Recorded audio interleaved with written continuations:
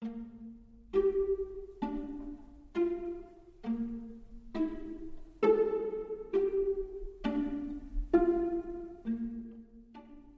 welcome to the latest Sullivan Strumpf podcast. I'm Ursula Sullivan. And I'm Joanna Strumpf. I'm quite excited today about this podcast, Urs. We've got the beautiful Greg Hodge, direct from Paris, who we've already heard from on our podcasts, but we're going to hear even more of his dulcet tones. And one of our favourite people, David Flack, who is the director and founder of Flack Studio, which is one of Melbourne's most exciting interior architecture studios. We worked with David before, didn't we, Jo, at Sydney Contemporary? So much fun at last year's Sydney Contemporary. It was our biggest stand. We were so proud of it, weren't we? It was just incredible, and they were so wonderfully generous with their time and helping us with the supply of great furniture and carpets and wall coverings. And what I love about David and everyone at Flack Studio is their complete devotion and respect for artists. As David says, a painting matching the lounge is not a conversation I'm interested in.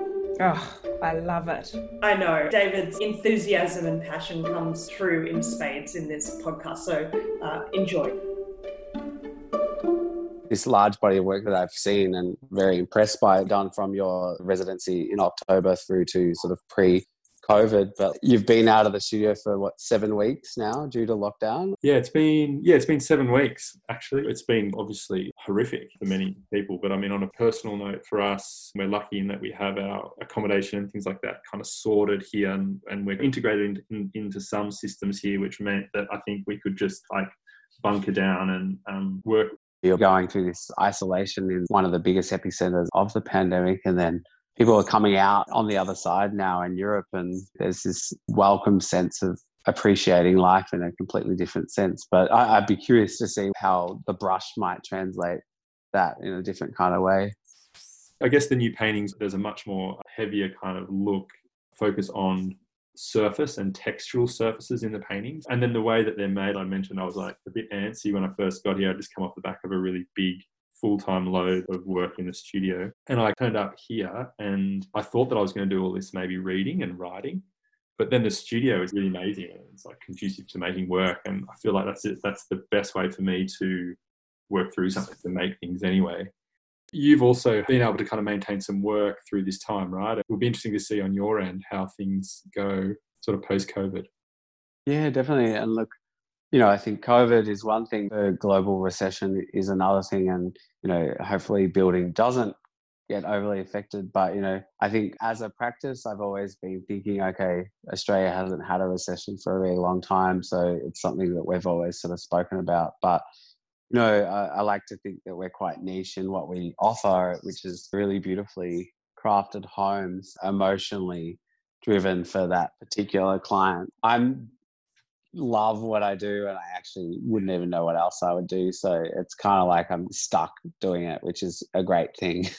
And I'm forever curious too. So there's always something buzzing along in my head. We definitely have been affected very quickly so far, but I do think I do want to remain positive. I love our team, and we've worked really hard to develop our team and where we are now. So for us, it's been a lovely opportunity to create more platforms and think about our wider community. When we rebranded our studio for the second time, we set up a whole section on there called Artists and Friends. And it was basically a platform to showcase artists that we love and local things. But, since then we've set up Flack and Friends Instagram. Yeah. It's hard to add more content onto your studio Instagram because it's really derived to our interior work. But this is our way of like really sharing our friends and makers and artists. One thing, when you do have a larger platform and a strong voice, that actually that voice can be clearly heard. And I think it's a nice thing that we can have that conversation, to be honest.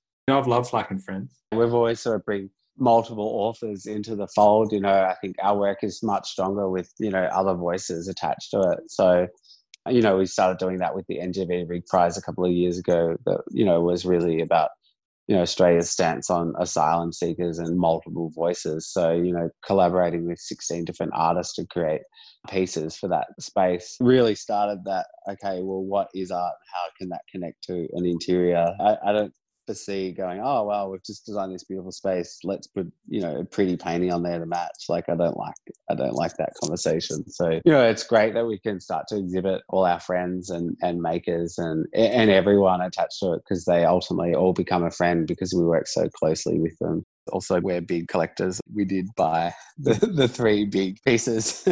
When I first saw them, like, I literally was just like, my heart kind of melted. I was like, wow. And I knew you're in Paris, so I could see this whole new connection to Europe, or I felt like I was sort of like transported into another time when I was looking at them. But your signature brushstrokes over the top of it, I didn't know what I was looking at. I thought you had been weaving or something. And I think the technicality of your work is really quite fascinating about how you produce that quality to your paint. Yeah, I mean, process and materiality are a really important part of the work. And I guess developing these systems and devices that I've been kind of using fairly regularly throughout my work. So, the illusionistic gesture that appears to dislocate itself from the surface is something that's been consistent with what I do. They also have more illusionistic surfaces that appear like carpets or tapestries or weaves. And that's all oil painting too. It's all acrylic on canvas. I guess the suggestions or illusions of fabric and carpet or tapestry, I see those two things as fairly interconnected. So to make the gestures, I've had to kind of like adapt and make brushes and like build up surfaces that can generate those marks at a large scale. I also made these new tools that make these drags and crosshatches to appear like the surface of a tapestry. Really, the surface is quite flat. You're listening to Greg Hodge in conversation with David Flack. You can find out about our other podcasts on Spotify, Apple Podcasts, Google Podcasts, Stitcher, TuneIn, etc., etc. You can also find out more on our website, sullivanstrumpf.com, and also Facebook, Twitter, and Instagram at @sullivanstrumpf. I'm always fascinated. How do you know when a painting's finished? Can you ever work them too much? I always ruin a good painting. Like, I remember starting out, like trying to like make a painting, and I felt like I'd made 30 paintings in the one painting. That's when a painting kind of fails. But when it's finished, or when you know when to stop, there's a good kind of rhythm between some kind of spatial openness, suggestive of something, but then it's also kind of dense, like it's complex. I do generally work off source material. So you can go back to the source material, and it's a nice way to check in where you are. If I relate it to mine, I will throw a lot of ideas out there, but our lead times are longer. There's sometimes 2 to 4 years before that canvas is kind of finished. But that moment when you go, okay, I'm pulling it back or I'm pushing it forward, but when I know it's finished, I'm always very satisfied. Have you overworked things like a project before, or made it way too overcomplicated? I remember watching this amazing documentary on Dinah Vreeland. They said, oh, what do you think of your work? And she said, I never like my work. I always thinking about how I can make the next work better. I love all our projects, but I'm always looking at them and analysing and thinking, oh, what can I do better? And I think it's important to reflect on your work. But then also there's a point where there's an innocence or a freshness to it that you go, there's something really charming about that, and I think that is kind of when things are nicely captured in time. Talking about that level of uncomfortability, my clients, they're like, oh, they don't like that. I always think, well, how do you know you don't like it? Because you don't actually know what it's going to look like. I know what it's going to look like. But the thing about us is that you might know what our work is, but you don't know actually what you're going to get, because every project's completely different. I always say, trust me, the thing that you hate the whole time, or you'll probably have sleepless nights about, I'm sorry, but I can assure you will love that so much when you're living in that space. And I can kid you not, every single client will be able to identify those few things that they hated, but now they love it. It's their favorite thing. So I think uncomfortableness in producing things is a really good thing, because it means that you're evolving and you're actually like, you care. Yeah. And it's interesting, isn't it? Learning to sit with that. And I think you can build a platform and a space in however you work, whether it be in your calendar or in the studio, that you can make things that are inconsequential, like that don't have a place to go yet. It was quite exciting when we did commission you for the largest piece you have done, I guess, as a field of canvases. It is phenomenal. We actually just photographed that house finally, and it's a couple of years on now, but it completely makes the house. And to have like a piece that big, it kind of reminds me of Jackson Pollock size pieces, it becomes this sort of like giant interior or landscape that engulfs the whole space, but I absolutely love it. How do you go from working to small pieces to big pieces? That huge kind of like mural scale where I have to make these bigger gestural marks that are beyond the scale of like my own body, and it takes on a whole different type of painting. I'd like to move really fluidly between scale, and I think that's important to what I do. Thinking about the work that I made with you guys, it was interesting because I had to rent out a new studio for that work. It was so big because I had the space, it kind of led on to all these other larger scale projects, which was sort of really exciting. So there was a big work for the Arthur Guy Prize in Bendigo that year, and then the big kind of projects that I had in Sydney Contemporary all were the kind of result of that. I mean, that was really wonderful in that sense. Sometimes when you have the space, you work to the space. And then coming here out of that experience, it was sort of nice to kind of like contract in a bit. Because I follow you quite closely, I know you quite well. I can kind of connect the dots, but then, you know, I love being surprised, and I definitely think this show was a surprise to me in a really exciting way. You have been listening to Greg Hodge and David Flack.